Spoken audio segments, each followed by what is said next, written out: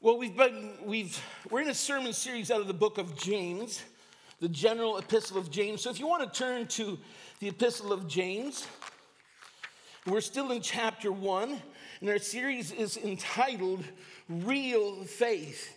Now, I know a lot of people throughout the years have struggled with the epistle of James, and one of them being Martin Luther. But having said that, there is so much in this book. It's such a beautiful book because it really lays out for us what real faith looks like. And so today we're going to be looking at James chapter 1, verses 9 through 11. We're going to be looking at a godly perspective. With that in mind, if you've got your Bibles open, let me just begin with this. A man was stranded on a desert island and spent weeks looking out at the ocean, hoping to see a boat so that he could be rescued. And one day he jumped for joy because looking out, he saw a boat coming towards him with a man in it.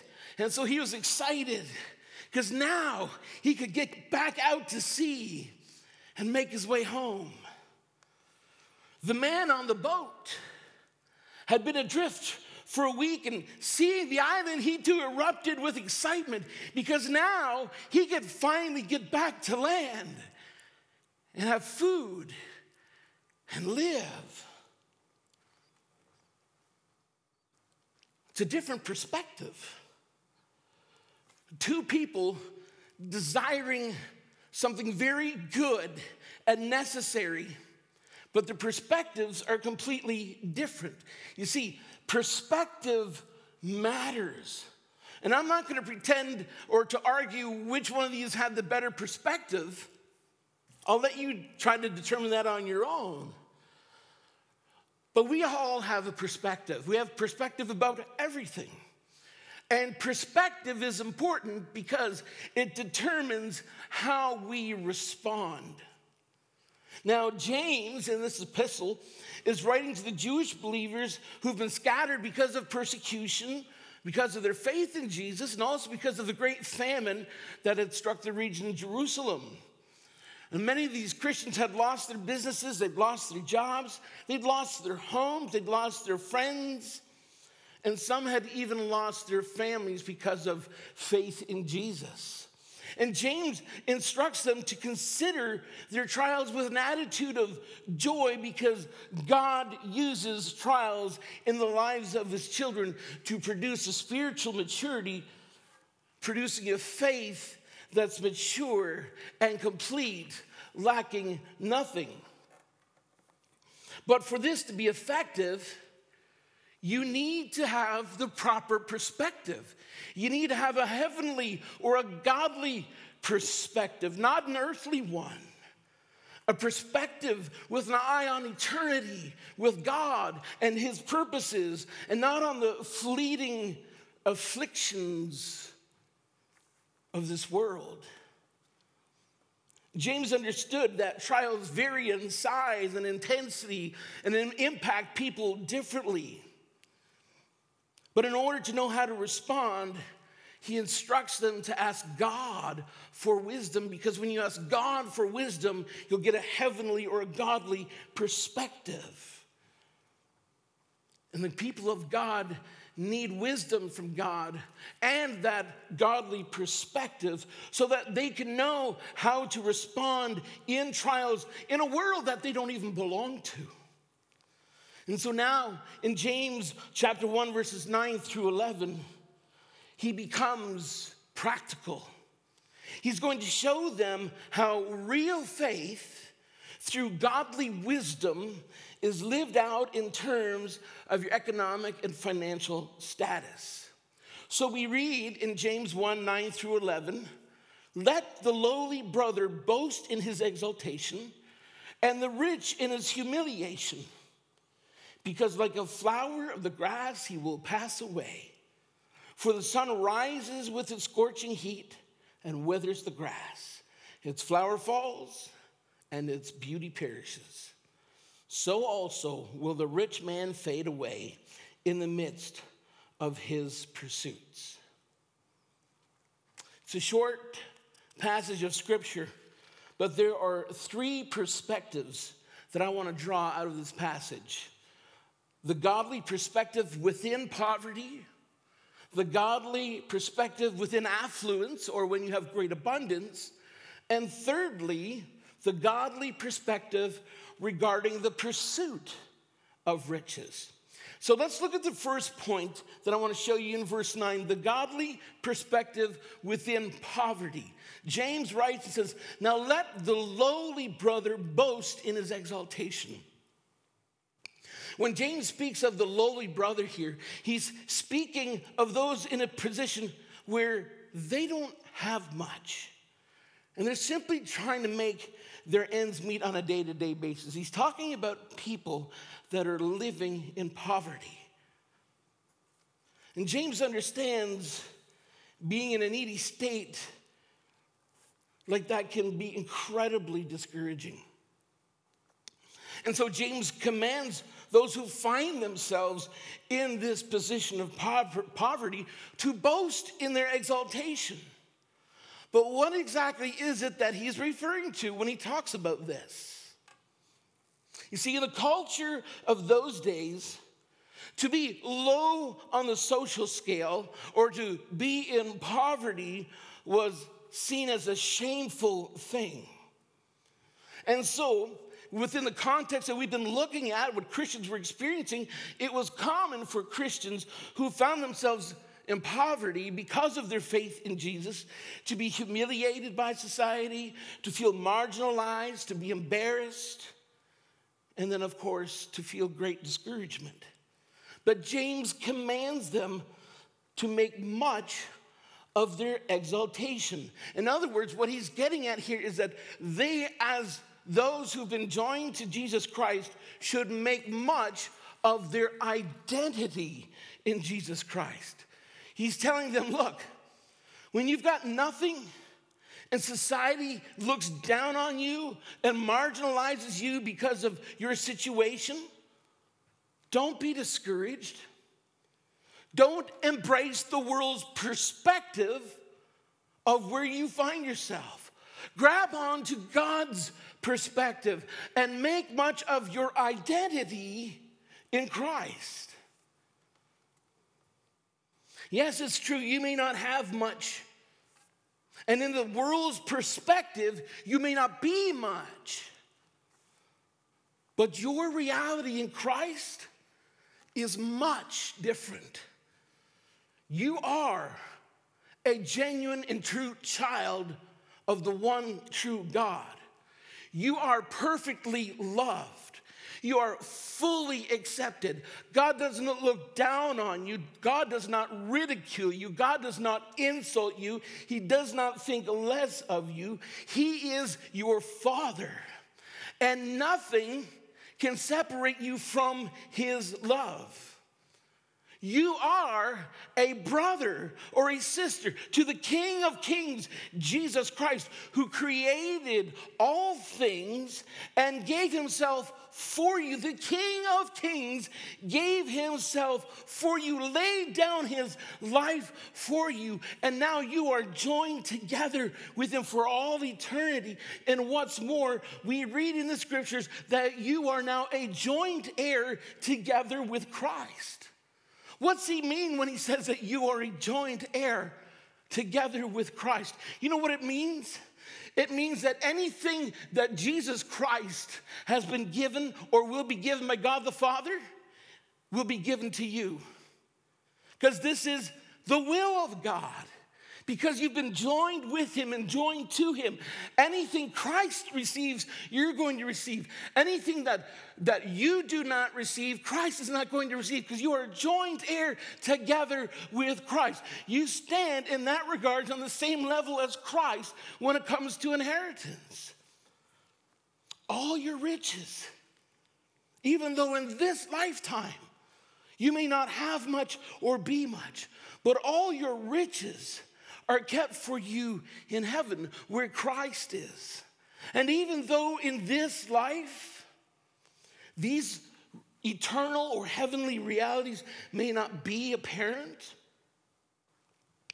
your hardships in this life are momentary. And the day is coming for the majority of people who are going to hear this sermon today.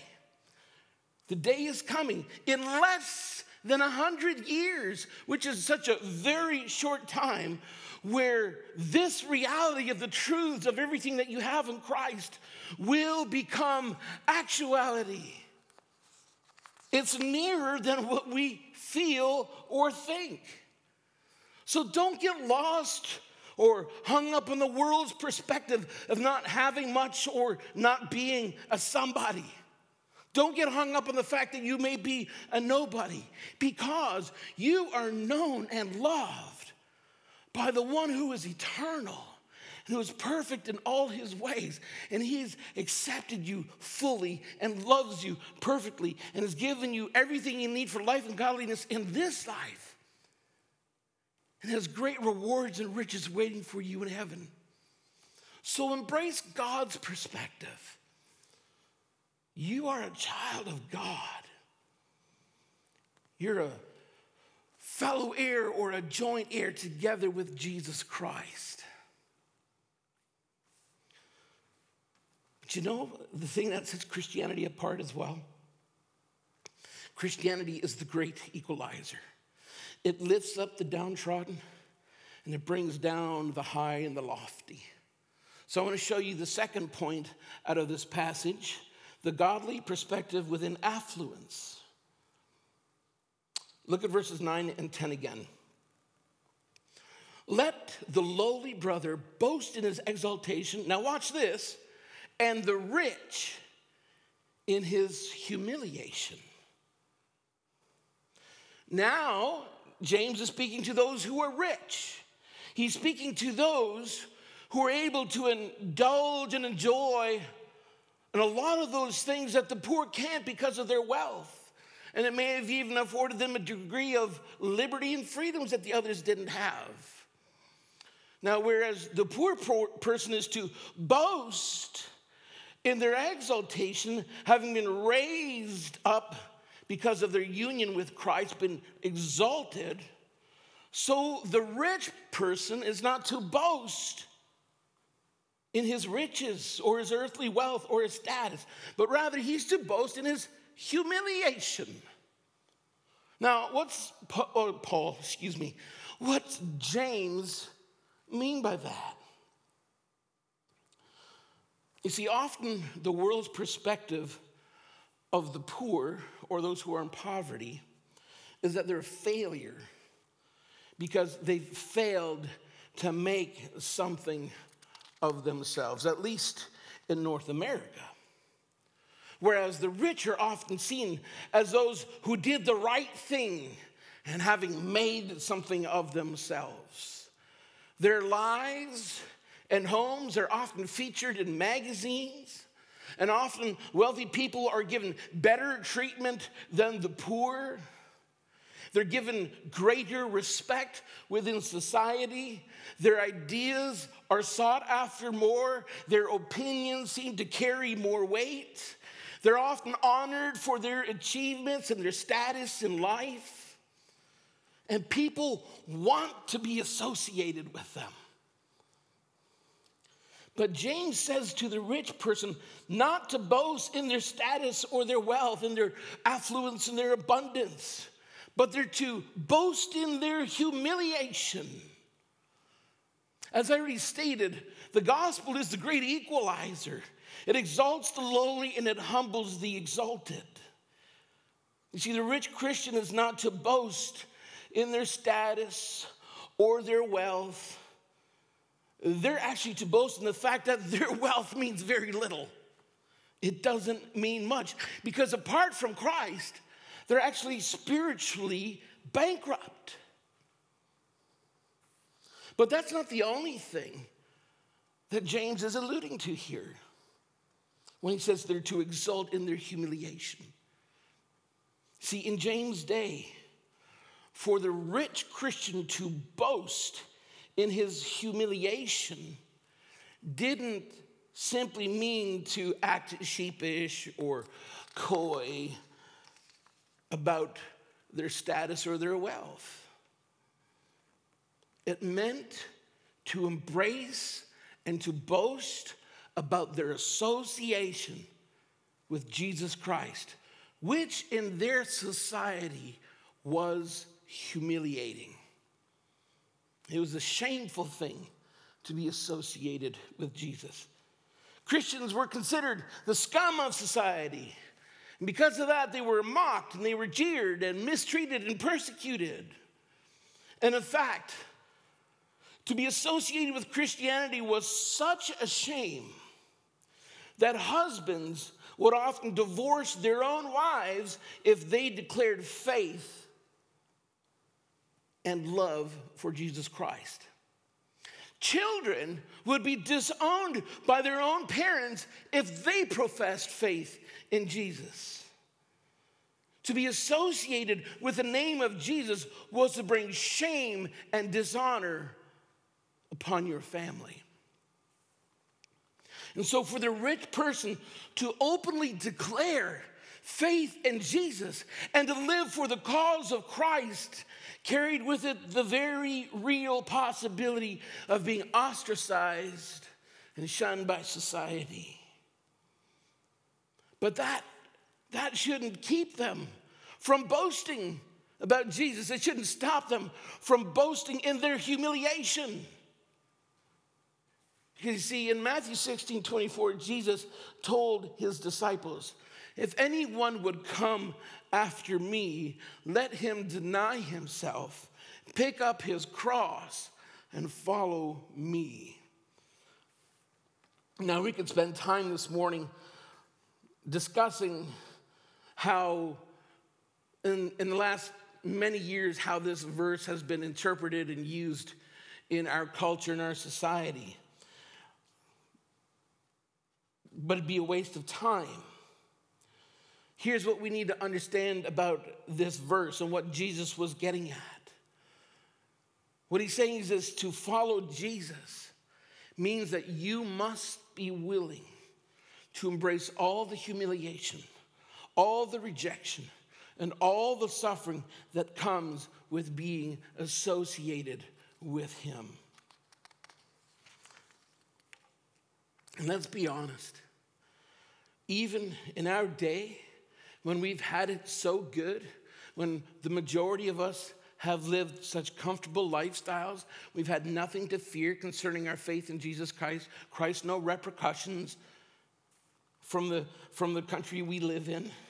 Even in our day, how many times have we failed to share the gospel of Jesus Christ or to share our association with Jesus Christ because we're embarrassed and we're afraid of what they're going to think of us after this? But it's not just simply that. It's not just the fact that sometimes we hold back and don't want to confess or admit that I'm a Christian and I'm associated with Christ. I actually want to press on this a little more. See, that's just kind of surface stuff right there.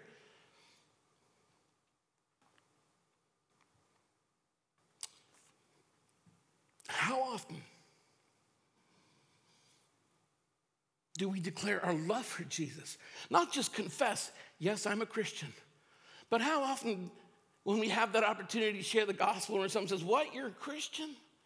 do we actually say, "Yes, I am, and unashamedly so. And what's more, I love him"? And how many times do we share with people that our lives are completely dedicated to the glory and the cause of Jesus Christ? So it's not just simply stating that, yes, I'm a Christian, but actually knowing and sharing and declaring that I love him. And my whole reason for existing and everything I do in this life is to make much of him.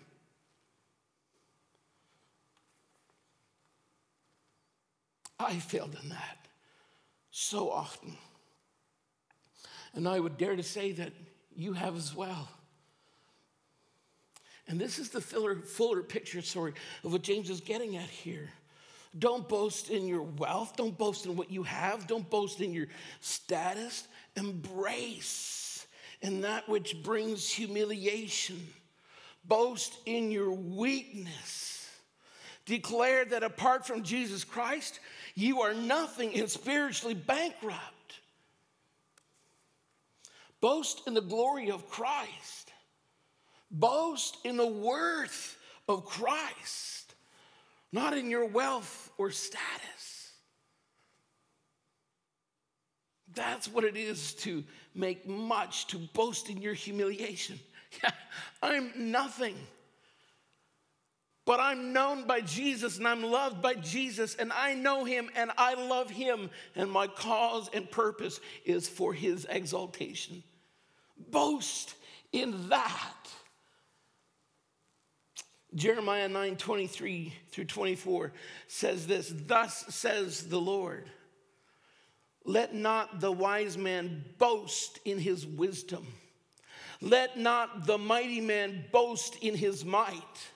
Let not the rich man boast in his riches. Listen, but let him who boasts boast in this, that he understands and knows me, God. Let that be your boast. He goes on, that I am the Lord who practices steadfast love, justice, and righteousness in the earth. For in these things I delight, declares the Lord.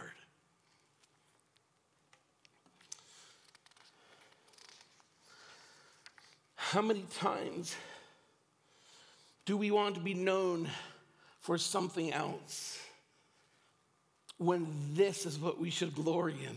This is what we should boast about right here.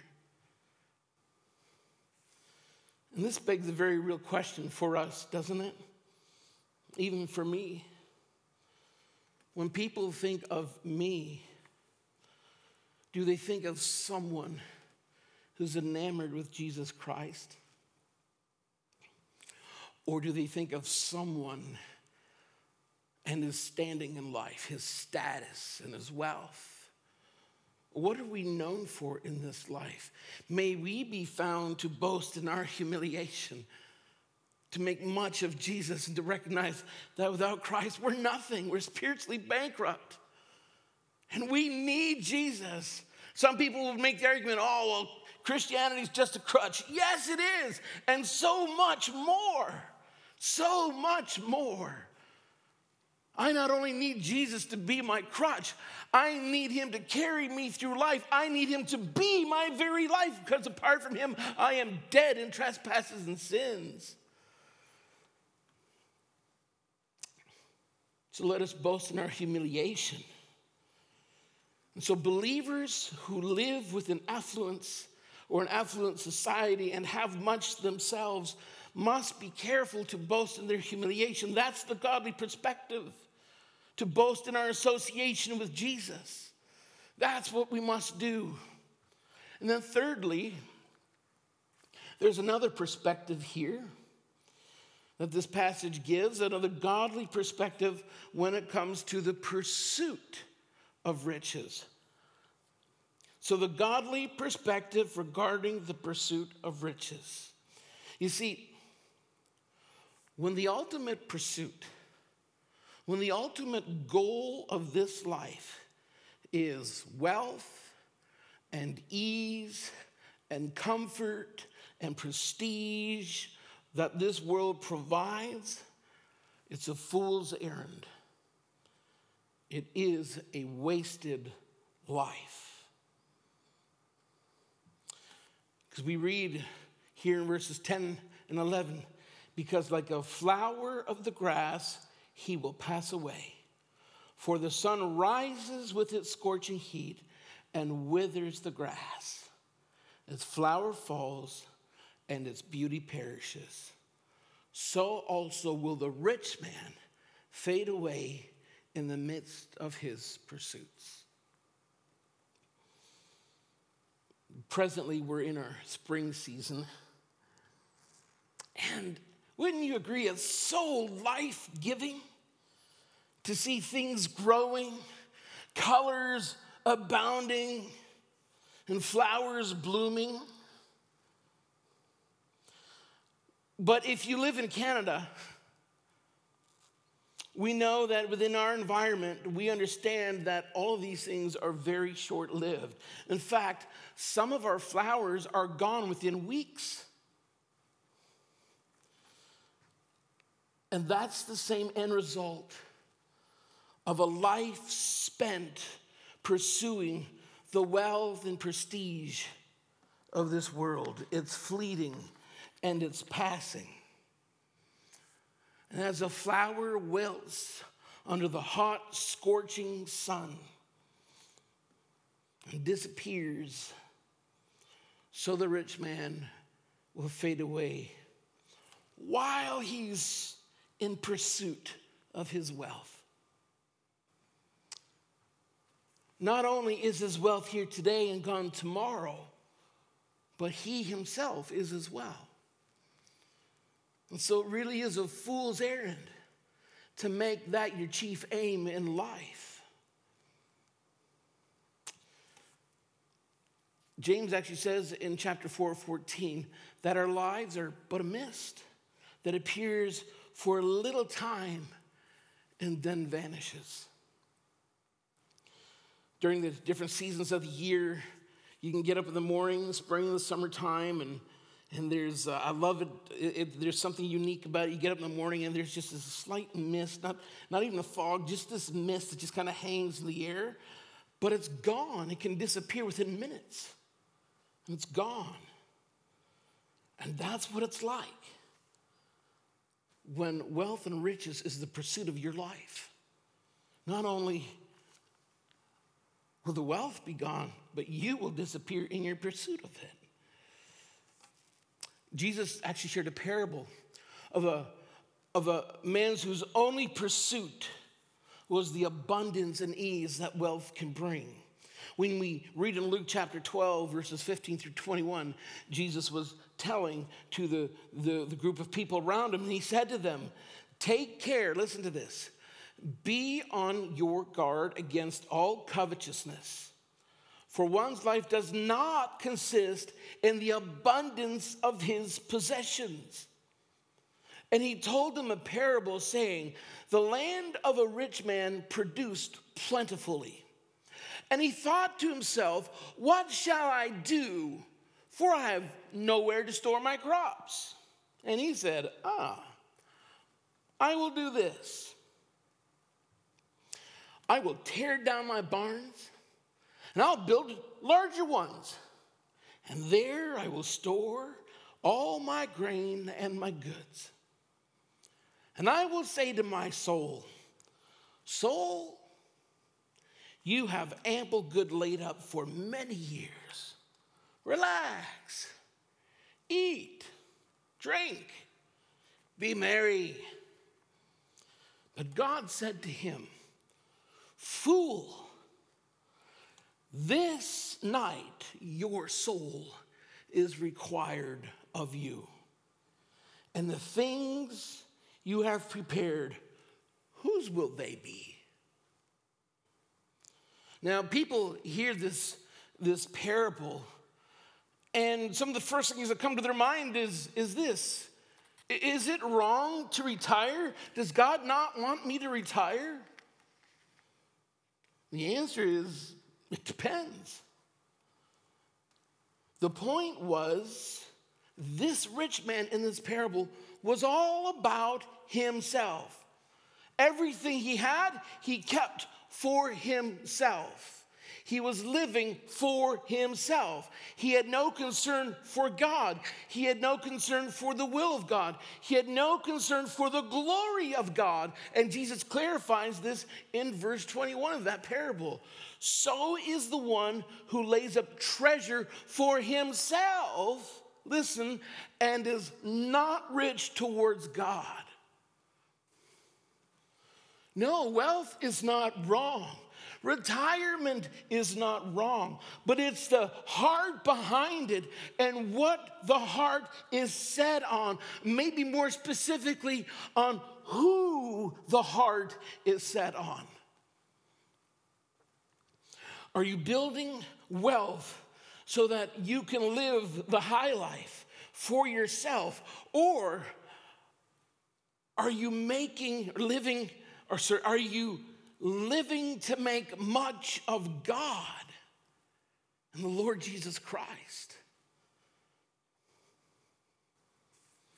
So yes, when we simply pursue wealth so that we can enjoy it here and now and live the high and good life, as understood from the perspective of this world, it's a fool's errand.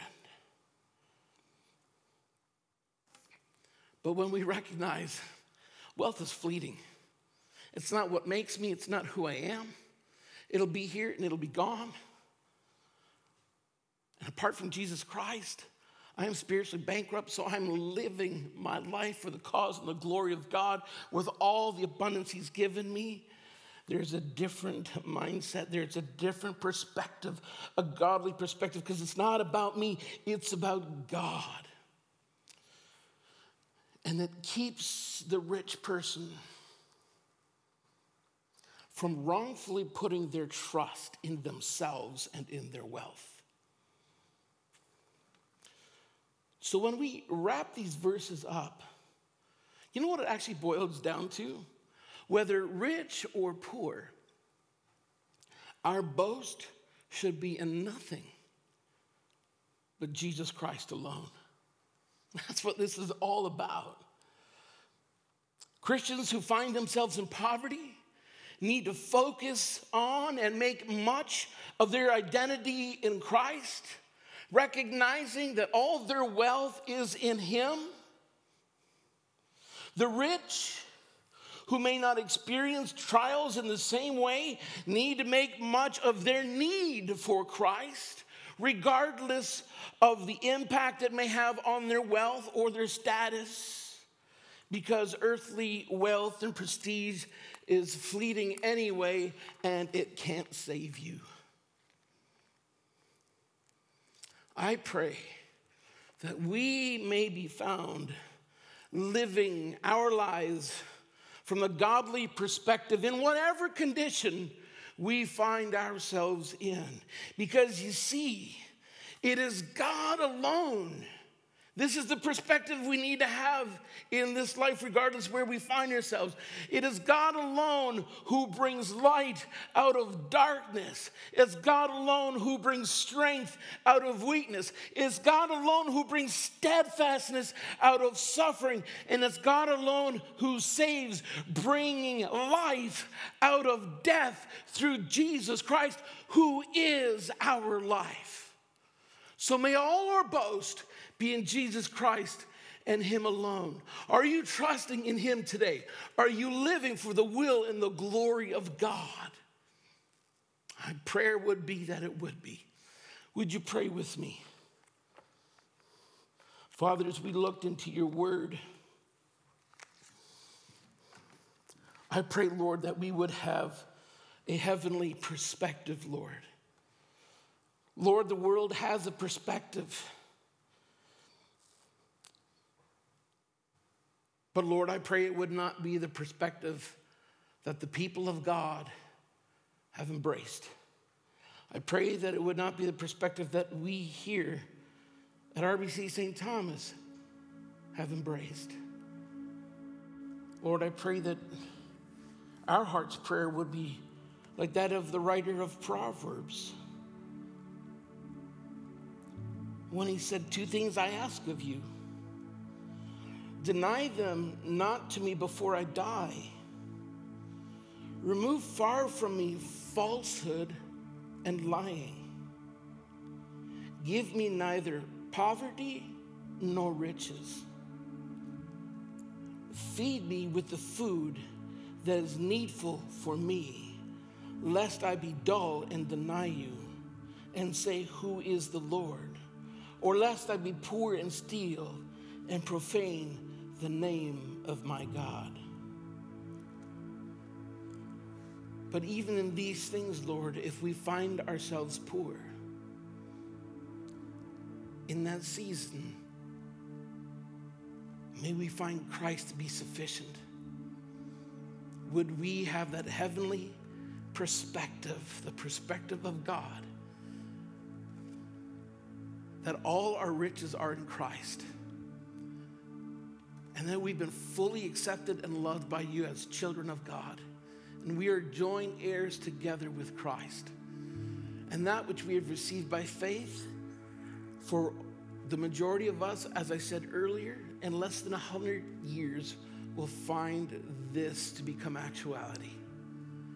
Lord, and for so many of us who live in such affluence, such abundance, who have experienced lives of great wealth and ease, I pray, Lord, we would not put our comfort in that.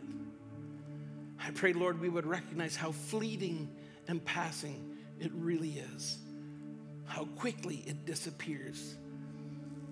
I pray, Lord, that we would not fall prey to the trap that we're safe because we have much.